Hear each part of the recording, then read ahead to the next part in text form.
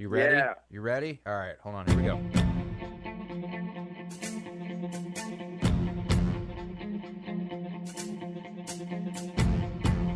What's going on, everyone? This is the My Aggie Nation podcast. I'm Travis Brown with the Eagle, and we have a great show lined up for you here today. Another pair of interviews. We want to set up a weekly feature we're going to have on theeagle.com, and that is an X's and O's breakdown with former Texas A&M defensive lineman Jay Arnold. So you'll hear the audio from the first installment of that as the first segment of this podcast. And then we welcome Patrick McCormick of the Watauga Democrat, who covers Appalachian State, to help give a look at what they bring to the matchup this weekend at Kyle Field. So, without further ado, here is the interview with Jay Arnold.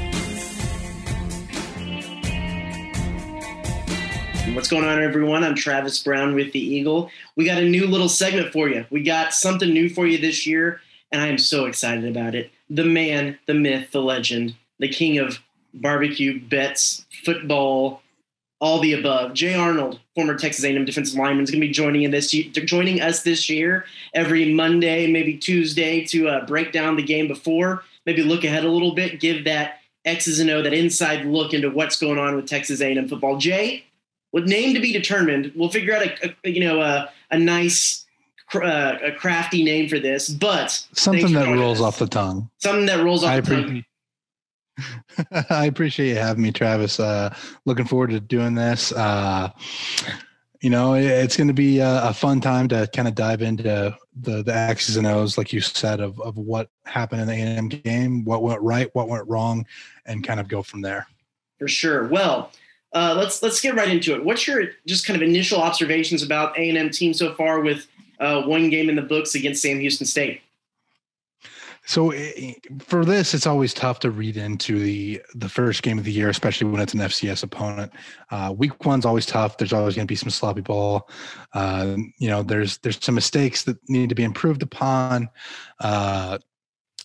For me, I think the biggest takeaway is the communication from the offensive line needs to be a little bit better. And I think we're going to get into that here in a little bit about some of the issues that A&M was experiencing in the run game. My two takeaways: offensively, better communication; defensively, really love the talent that A&M has on that side of the ball. Something that I was worried about was replacing four starters along the defensive line up front, and I came away from that first game thoroughly impressed. Again, you don't want to read too much into it. It's an FCS program. It's the first game of the season, so there's a little bit of hesitation there to draw too many conclusions from it, but those are my two takeaways from the first game of the year. But Jay, that's no fun. We have a game in the books. You have to wring your hands or celebrate wildly after one game. We have to overreact. Exactly. So it's something that's always an issue when you look at new faces along the offensive line, and we'll go ahead and dive into this. Yeah, continuity. I'll set the stage. Run game was something that A&M thought might lean on heavily with Devon Achane coming back this year, and what he was able to do, averaging the most yards per carry in the SEC at the end of that when it was all said and done last year. He only averaged about 2.9, I believe, yesterday. Had I want to say it was 8 yards at halftime. I didn't have my book in front of me, and finished with 42. When we asked Jimbo Fisher a lot about it, I use a little transcription software thing, and when I was writing my story at home yesterday, Saturday, I think my wife was going to kill me because I kept searching for the words twist and stunt, twist and stunt. He said it over and over again. What was these twists and stunts that Sam Houston State was doing? What was it causing trouble with the offensive line? And is this something that A&M fans should be worried about? Because like we said, it was Sam Houston State. So the first thing to talk about this is when you're a defensive line that's going to be undersized against an opponent, like a Texas A&M. So Sam Houston State knows they're going to have to create some kind of movement up front to combat the fact that they're going to be undersized. Basically, what they were doing is slanting the defensive tackle out, sending the end around behind them. So this is what we call a twist or a stunt. If it's the entire defensive line involved, or if it's just two, which against the run game, you don't really have the time to stunt or twist the entire defensive line. It's usually going to be split down the middle one side's going to twist against their side. The opposite side is going to twist against their side if both sides are twisting. But it gave A&M problems, especially on the left side of the line. And that's where you see the new faces, right? On the right side of the line, Ruben Fothery has been there. At center, Bryce Foster's out right now. So you have Matthew Wyckoff in there. That's a little bit of a change. You have at left tackle, Trace Dune is a first-year starter. And then at guard, I think Aki Ogunbi. I'm going to struggle with it. Ogunbi. And he's seen some playing time, but what you don't have is the continuity of these offensive line who have been together and have started games together multiple times throughout the years. This is a new line, and it takes time to communicate. It takes time to gel. So it's something that can be concerning if it continues to be an issue. But A&M struggled, obviously, with the communication. It wasn't a physical issue is the reason that I am hesitant to worry about it. This is something that can be coached up. And that's why I would preach a little bit of caution to people who are overreacting and really concerned about A&M struggles in the run game. Not every SEC team is going to be stunning or twisting against the run game. It's something that is really only used if you're undersized and have to find some way to combat the size disadvantage. SEC opponents, for the most part, are against the run, not going to be running these stunts and twists unless it's something that A&M continues to struggle with, in which case then you have it on film, and that's something you can game plan for. But what I'm looking at, App State this week is going to be another team that's going to be a little bit undersized up front. I would expect them to use some of that same strategy that Sam Houston had. I need to see better communication out of the offensive line, especially the left side of the offensive line during the run game. Again, it's tough whenever you're a new unit and you don't have that continuity, but it's something that can be coached up. And I mean, let's be honest here, it's a new offensive line coach too. So there's a few things that'll need to be worked out, but Steve Adazio and that crew, I'm sure, will be looking at it on film and trying to improve that in preparation for this game against Appalachian State.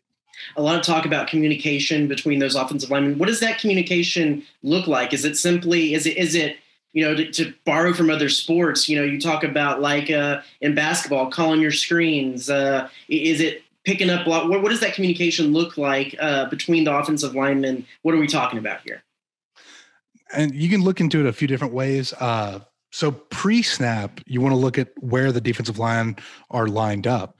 If you see the defensive end has a little bit more depth, you can kind of expect that the defensive tackle is going to be slanting across, the end maybe coming around behind him. So there's some pre-snap communication that they can get there, as well as during the game, or once the whistle blows and the ball snaps. Now, the problem with that is once the ball snaps, you have split seconds to react. There's not a lot of time. Obviously, it's something that has to be called out right away. So if you're the guard and you see your three technique or your nose in front of you slanting outside, you have to know immediately that somebody is going to be replacing him.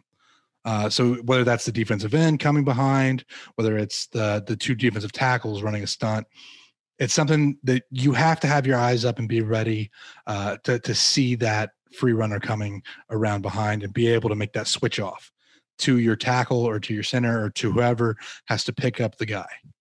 So that, again, it's tough because that's a split second change. And if you're going against the Texas A&M defensive line in practice, you're probably not getting a lot of those stunts and twist looks against the run game. So that's just something that's going to have to come with time. Again, you need to see immediate improvement against App State, but it's something that, if Aki sees his guy going outside, he has to immediately let Trey know that they're switching off and make that adjustment right away so that the running backs are able to get room to run, especially in what is a zone-based system. For sure. And that little bit of communication keeping the defensive line from getting so much penetration, you believe that'll open up the run game, like Jimbo Fisher said it would, right? It's also, I mean, Devon Achane is a very different back from Isaiah Spiller as well. Devon is incredible top end speed. I think Isaiah was a little bit more patient as a runner. And that could be something where, Achane maybe didn't get as many carries as Spiller last year, but it'll be an adjustment. And I mean, we can say this until the cows come home, that there's going to be an adjustment period just because there's so many new faces along the offensive line. But it's something that I expect Jimbo will probably have to get a handle on, and it could be that A&M just leans on the passing game more this year with Haynes King under center and with the receivers that they have as weapons on this offensive side of the ball, which, to be fair, I was quite impressed with what the wide receivers were able to accomplish in their route running. Yeah, let's segue right into that. Haynes King, the somewhat new quarterback. He's had a couple of quarters under his belt, but had that injury last year, getting the starting job again. And then a lot of new wide receivers and a lot of wide receivers that haven't necessarily had a ton of experience. What did you see in the passing game, both with Haynes King and some of the standout wide receivers you saw? Right. It's the once and future King, right? He was a starter last year, and now he's made his way back to the starting position. So the wide receiving core, we expected a lot of talent there. Evan Stewart in the mid distance passing game, he is going to create a lot of matchup issues. Keith Brown, I don't know if anybody had him as the first touchdown scorer for this A&M team this year, but that speed was incredibly impressive, and Ainias Smith as well. How about that block by Keith Brown too for that sprung Ainias Smith on that? I mean, that would make a defensive lineman proud, right?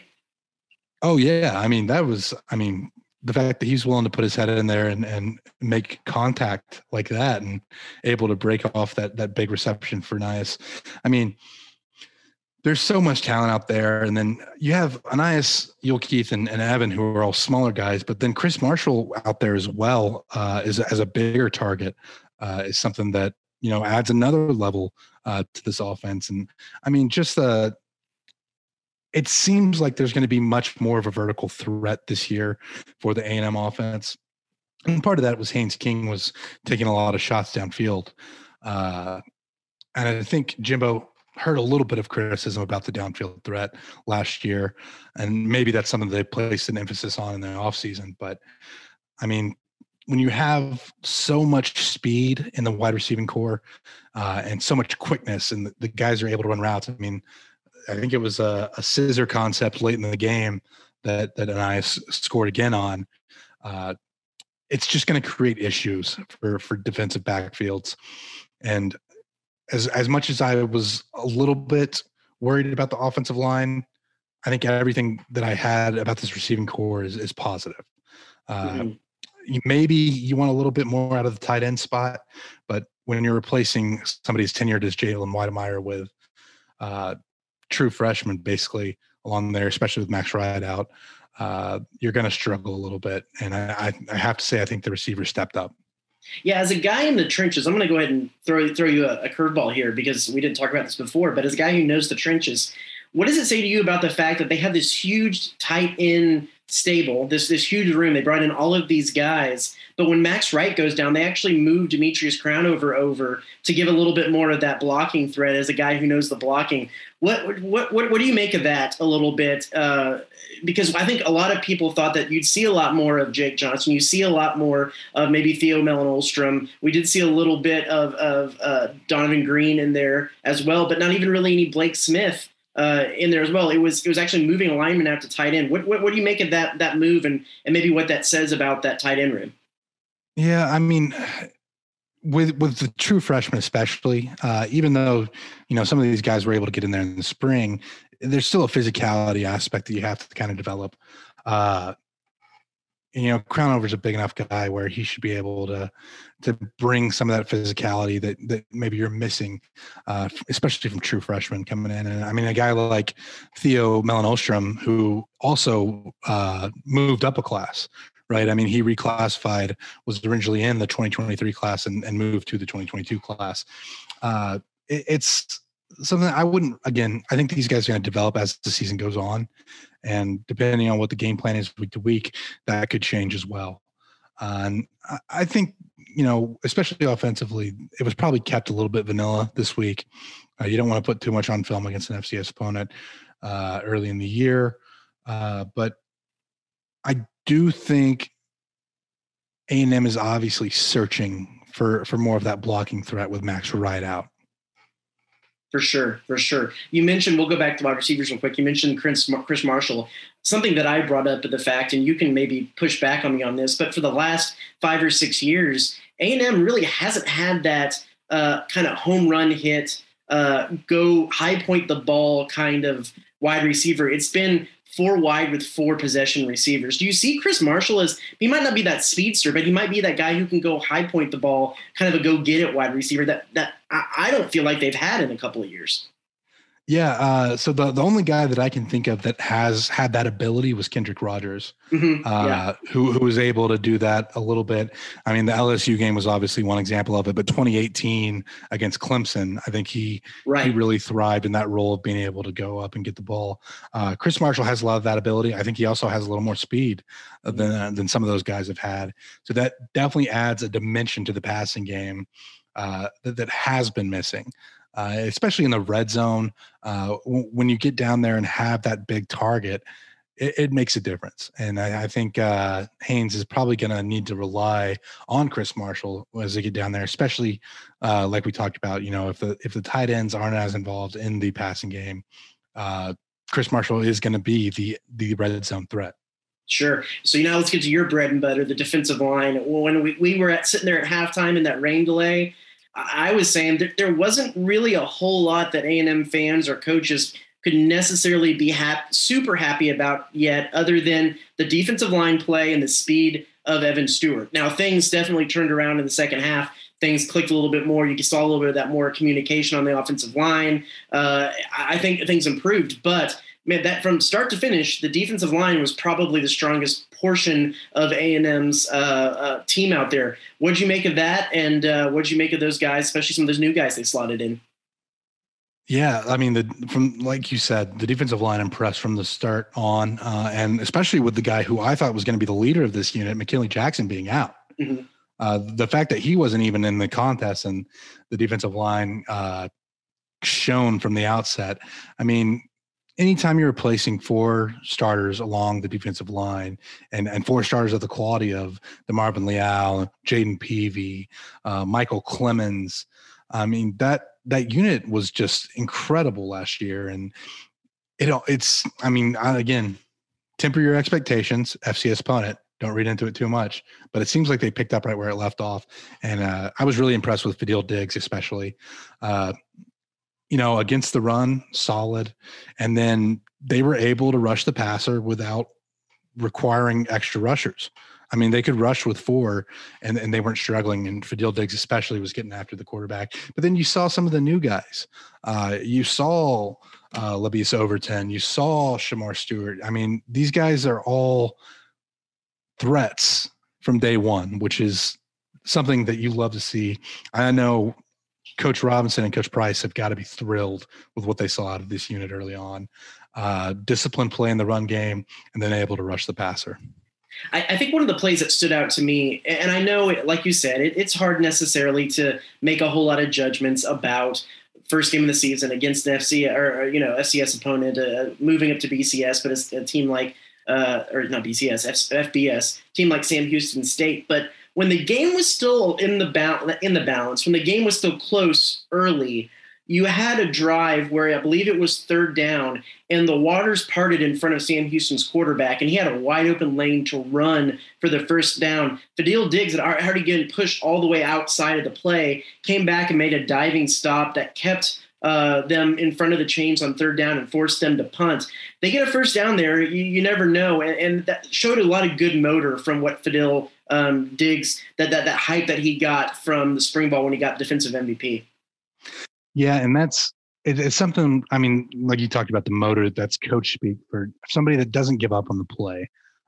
He's able to keep running, and even though he was a little bit further upfield than you would like, never gave up on the play, and using the quickness and the fact that he was constantly moving, was able to make a diving play to bring Yates down to keep him from converting. And like you said, I mean, it was a wide open lane that he had to run the ball. And it's going to take that kind of effort constantly in the SEC, especially whenever you get into late season games. I mean, you know, you look at what Florida and Anthony Richardson was able to do. You look at, I mean, even LSU with their struggles, Jayden Daniels was a real problem running the ball. You're going to need that kind of high motor, high intensity, high effort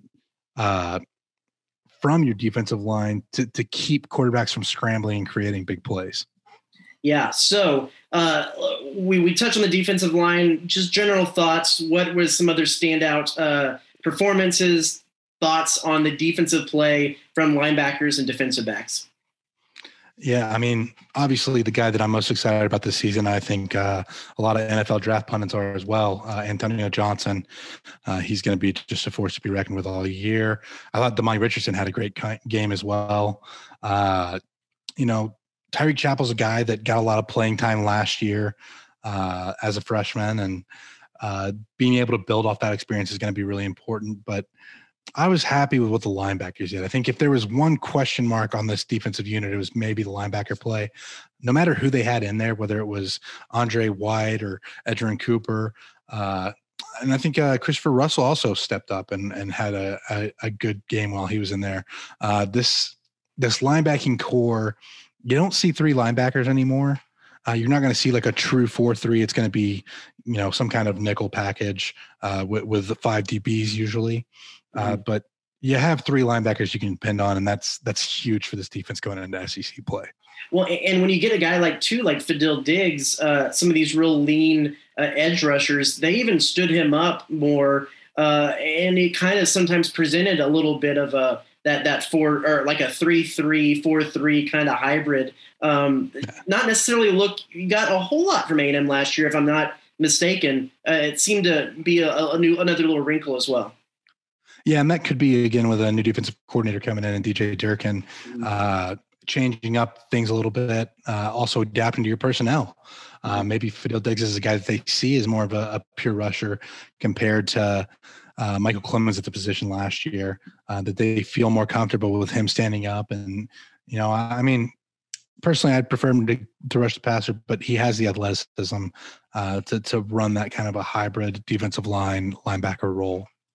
For sure. I know I mentioned that one play Fadil stood out. Any specific plays throughout the game or moments throughout the game that stood out to you as either gold stars or points of concern moving forward?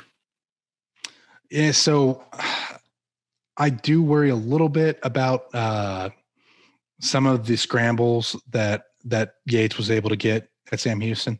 I think he's, you know, a lot of quarterbacks now, I mean, you don't see too many true pocket passers anymore. People are going to be scrambling, getting out of the pocket. So it may be something where you're going to need a spy at some point to kind of keep quarterbacks in the pocket or change your rushing strategy to keep more of a containment on the quarterback. But the one thing I think was missing from this defensive unit last year, or maybe that they needed more of, was turnovers. And this defense really came through and created turnovers when they needed them. There's the interception when Sam Houston State was driving. I think Andre White was the one that tipped it. And then I'm not sure who actually ended up coming down. Jordan Gilbert came down with the interception. It's plays like capitalizing on moments like that. I think sometimes during last season, there were opportunities that A&M wasn't able to capitalize on. But they were capitalizing on those moments in this game. And that's something that's going to be important going forward. And then secondly on that, this isn't a particular moment in the game, but the fact that A&M was able to rotate in so many faces, not just along the defensive line, but in the back end as well. And you didn't see a drop off in play. I mean, the depth is what is really noticeable with this team this year. I think that's a good sign for the team going forward. Sure. So let's go to top 3 performers of the week. Who, offense or defense, who would you say are the top 3 performers of the week? So I think the first guy you got to go with on offense is Anai Smith. I mean, anytime a guy has 164 yards and 2 touchdowns receiving, it's kind of a no-brainer for that one. You look at the defensive side of the ball. Fadil Diggs, for me, was the best performer on that side of the ball. Took care of business. The effort, the high motor that we saw that we've already touched on, he was probably my number 2 performer. And then sticking on the defensive side of the ball, I think Damani Richardson, he was really a factor throughout the game. There's a lot of times where he was inserted in as a safety coming up into the run game and was able to make some big plays. So Damani Richardson is probably my 3rd star for this game. And then looking ahead, App State coming to Kyle Field next year, a team that will not be intimidated by a big atmosphere and an FBS blue blood kind of opponent. They've done that for years and years and years now. They come off a game against North Carolina where they put up 61 points, should have won that game against North Carolina. What does the defense need to do to keep that kind of offense at bay? I know it's not necessarily apples to apples. And maybe what are a few of the things, both defensively and offensively, that you'd like to see improve from week 1 to week 2, if we're going to push that cliche that that's the biggest growing point in the season for a team? Yeah, so the thing that we talked about with the offensive line, communication, that's the thing that you really need to see improvement on. App State's going to use some of that stunning and twisting that we saw from Sam Houston State due to the fact that they're going to be undersized up front. Defensively, there's not too much I want to see improve on. Chase Bryce, I don't think he's going to be able to scramble quite as much as Yates was able to against this A&M defense. But what I want to see to limit the ability of the App State offense to execute is to keep that pass rush up. A&M still needs to be able to rush the passer with 4 rushers and not have to rely on exotics and blitzes to get pressure on Chase Bryce. Obviously, anytime a team can score 61 points, they're going to be an offensive threat. The back end is really going to get tested next week. You want to see Damani Richardson and that crew step up, and it's going to be more on their shoulders, because I think Chase Bryce and this Appalachian State offense are going to be prepared for quick passing game. I think they know that they're going to get some pressure from Fadil Diggs and that crew up front. I think they're going to be quick passing game, something a little bit different from what we saw at Sam Houston State. And I'm expecting Damani Richardson and the back end to get tested. They need to make sure that they step up and have a good game against Appalachian State and limit that offense. Jay, you're known for your 3 things. Let me make sure I got this right: barbecue, bets, and ball. Is that how this works?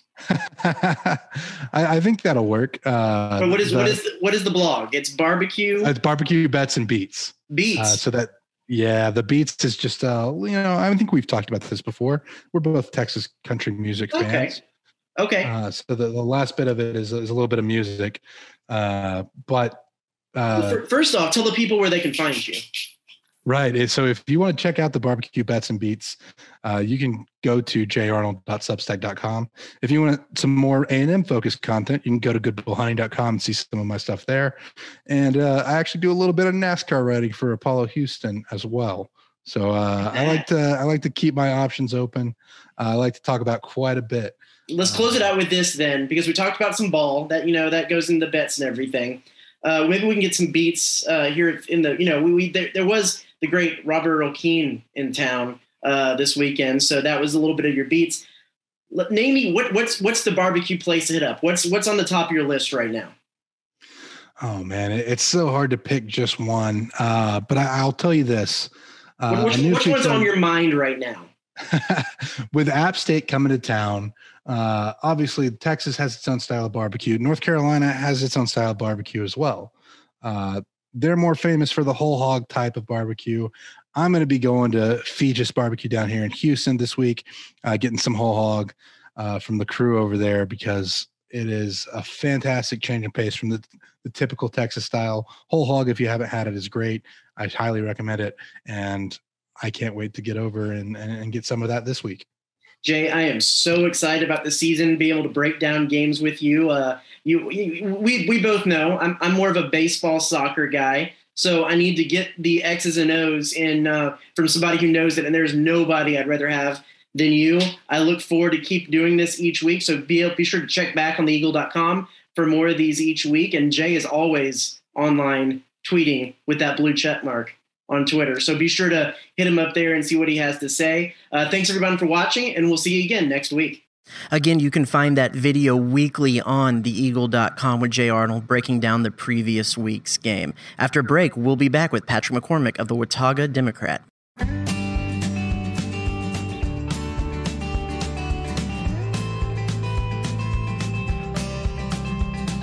What's going on, everyone? This is our weekend preview. A&M takes on App State, and we have Patrick McCormick from the Watauga Democrat here to break down, look at a little bit of what A&M has to face in Appalachian State this weekend. Patrick, how's it going? I'm doing well. How about yourself, Travis? Can't complain. Well, let's just start off the same way we start off all of these, and that is, what's the major storylines? What's the biggest things you're looking for, and App State is looking for coming into this game this weekend? Well, so after a crushing loss to Chapel Hill on the previous Saturday, it was an incredible game. There were an insane number of points scored during the fourth quarter alone. The two teams combined for 62 points. Remarkable game. Really should have been.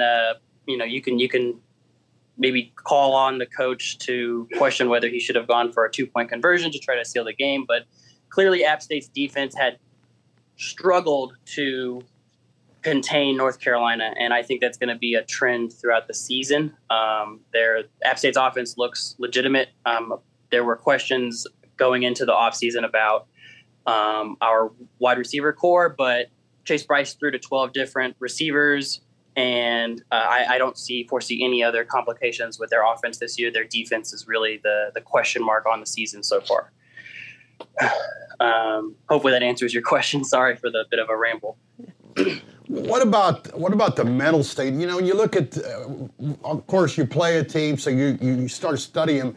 App State has done well going to Georgia, Tennessee, Penn State, but not after a rivalry game where, you know, I imagine it's like A&M playing Texas. If you could beat North Carolina like you guys did once, it had been so great.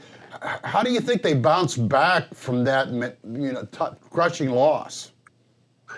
Well, so there were a couple points in the game where I saw, and maybe the most notable one was after the first failed 2-point conversion. The receiver, he was laying literally on the ground, and an offensive lineman came over and physically lifted him up. And I think that's almost kind of a perfect embodiment of what the team needs to do. They need to support each other, say, hey, look, this was an incredibly devastating loss, but we're still, in the running for trying to win the conference. They're going to be looking beyond to progress beyond that game, despite how the ending turned into that kind of soul-crushing kind of way to end it. But playing against opponents like Chapel Hill, Texas A&M, these are the opponents that Appalachian State needs to put on their docket to really be considered a school that is on the kind of up and up. They're not quite there yet.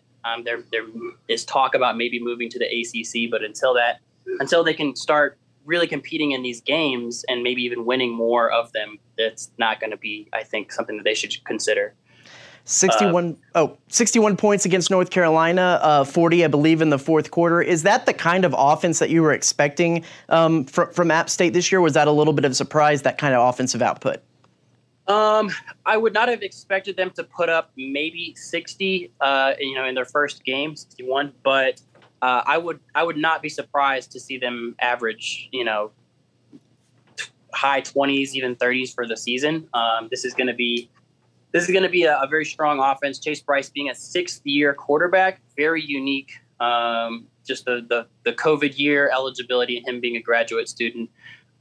Really, really experienced reader of the game. Very good at spreading the ball around.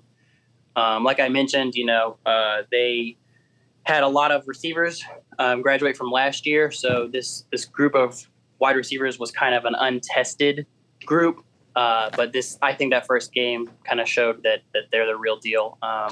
Deshaun Davis had 6 catches on 7 targets for 72 yards and a touchdown. And like I mentioned, Chase Bryce completed passes to 12 different receivers on the day. So I do expect this offense to be what the team leans on. They're not going to win games by blanketing opponents with their defense. It's going to be, do they outscore them?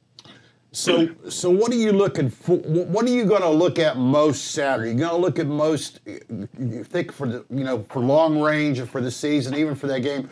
We're going to be looking more at App State's offense going against A&M's defense, which is coming off a shutout, or are you going to be more interested to see if App State's defense can rise up and show up, which they weren't against North Carolina? That is a great question.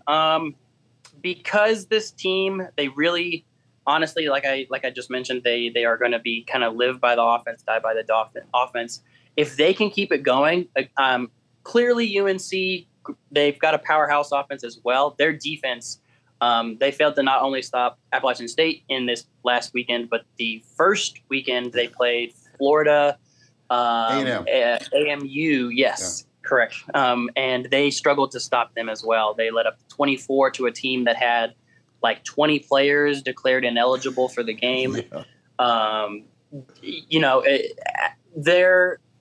The real test for Appalachian State is going to be, can their offense replicate such success against a better defense? I think that's going to be the big question. So do you expect that? Do you expect what do you expect then from their offense this week? I would like to see them put up maybe 20 to 30 points and have a good showing on defense. It's really going to be the question, can some of the defenders from last year that there's Stephen Jones Jr. who was tied for second in the NCAA for interceptions last year. He's going to be a key component. Not to be confused with the Cowboys general manager in waiting. Yeah. Yes. And then we had a couple juniors step up and display really good tackle numbers against UNC. But if some of these players can continue their transition into being full-time starters for the defense, then I could foresee maybe App State remaining competitive in this game, but it's going to be really predicated on their offense to keep up with A&M, I think. So for A&M fans who don't really follow App State, what are 1 or 2 players on each side of the ball that'll be key, that if this was a NCAA football 14 would have the little star under them? Certainly Chase Bryce. Honestly, he's going to be so critical for the team this year. I actually spoke to Sean Clark earlier in the season, and he sleeps better at night, he has said, because of how important he is to the team. But the players behind him, they really need to find a developmental quarterback behind him. So Chase Bryce in the backfield, Nate Knoll and Cameron Peoples. Both of them are going to be toting the ball maybe 10 to 15 times per game easily. Our new offensive coordinator, Kevin Barbe, was actually the Central Michigan offensive coordinator last year, where Lou Nichols II led the NCAA in rushing yardage. So I think we're going to try at least to be a run-heavy team, at least more so than in the UNC game. On the defensive side of the ball, I would say, like I mentioned, Stephen Jones Jr., he's going to be really key in trying to contain some of the opposing wideouts in this upcoming game. And then Nick Ross, very untested but really, really athletic corner. He had a chase down tackle on Caleb Hood, who had a 71-yard rush that should have gone for a touchdown, but Nick Ross chased him down at the 4-yard line. Really, really great effort to see from those guys. So I would say Nick Ross and Stephen Jones Jr. on defense. So I agree. I've studied this matchup as well, and I don't know how App State's going to stop A&M with, they're going to try to run the ball with the chain, which they didn't do last week. They've got all this speed. My question is, how good is special teams? Because maybe they can't be giving up anything in special teams. How good is App State in special teams? Returns, punts, coverage? So Clayton Howell is our punter for the year. He only punted the ball once against UNC. It went for 38 yards. It looked like he has. I've seen him in practice. He looks pretty good at ball placement. So I'm not super worried about the punting. Our kick returns were pretty decent against UNC. Milan Tucker, he returned 3 kick returns for 89 yards. His longest was a 47-yard return. That was actually very critical in setting us up for a comeback late in the fourth quarter that unfortunately failed to materialize. I'm a bit worried about the special teams coverage on kickoffs towards the opposition. We let up some big returns to UNC that I'm not, including a touchdown on an onside kick return. So maybe that would be one area of weakness, would be coverage on kickoffs. Cease, do you have anything else? I was going to ask, you always wonder about, these non-Power 5. Does App State really need these games for money? Because they don't play maybe as many as other people. Looks like they average 1 a year. How does that work? Or, as like you said, they're looking to take that next step. Are they looking at this investment that maybe they get moved up the ladder? I think it might be partly money, but I really do think that the program is trying to make a case for, honestly, getting those quality games in for rankings. If you beat up on the Sun Belt every year, sure, you might get a couple votes towards the end of the coaches polls or whatever. But I think these quality games, even if you don't win all of them, it gives you a chance at being nationally ranked if you can pull one off. And then I think they're also trying to see, can we compete with the big conferences? Can we actually consider stepping up into the ACC potentially? I do think that's a long-term goal for the program, but I don't think they're quite there yet. I would like to see a bit more development against these Power 5 teams. Well, to close it out, let's go with what are 3 things that you think need to see from Appalachian State for them to have a successful game or stay in the game, if not maybe take the game? Ooh, okay. So certainly on offense, it's going to be really sustained drives. We had lots of quick hitting drives against UNC, but I would like to see more ball possession. The possession time against UNC was not promising, despite the close score.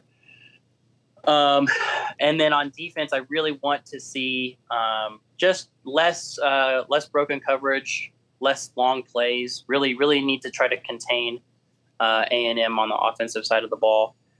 I don't foresee a win for Appalachian State, but if they can keep it competitive, maybe 1 or 2 plays goes their way and we could see a surprising upset.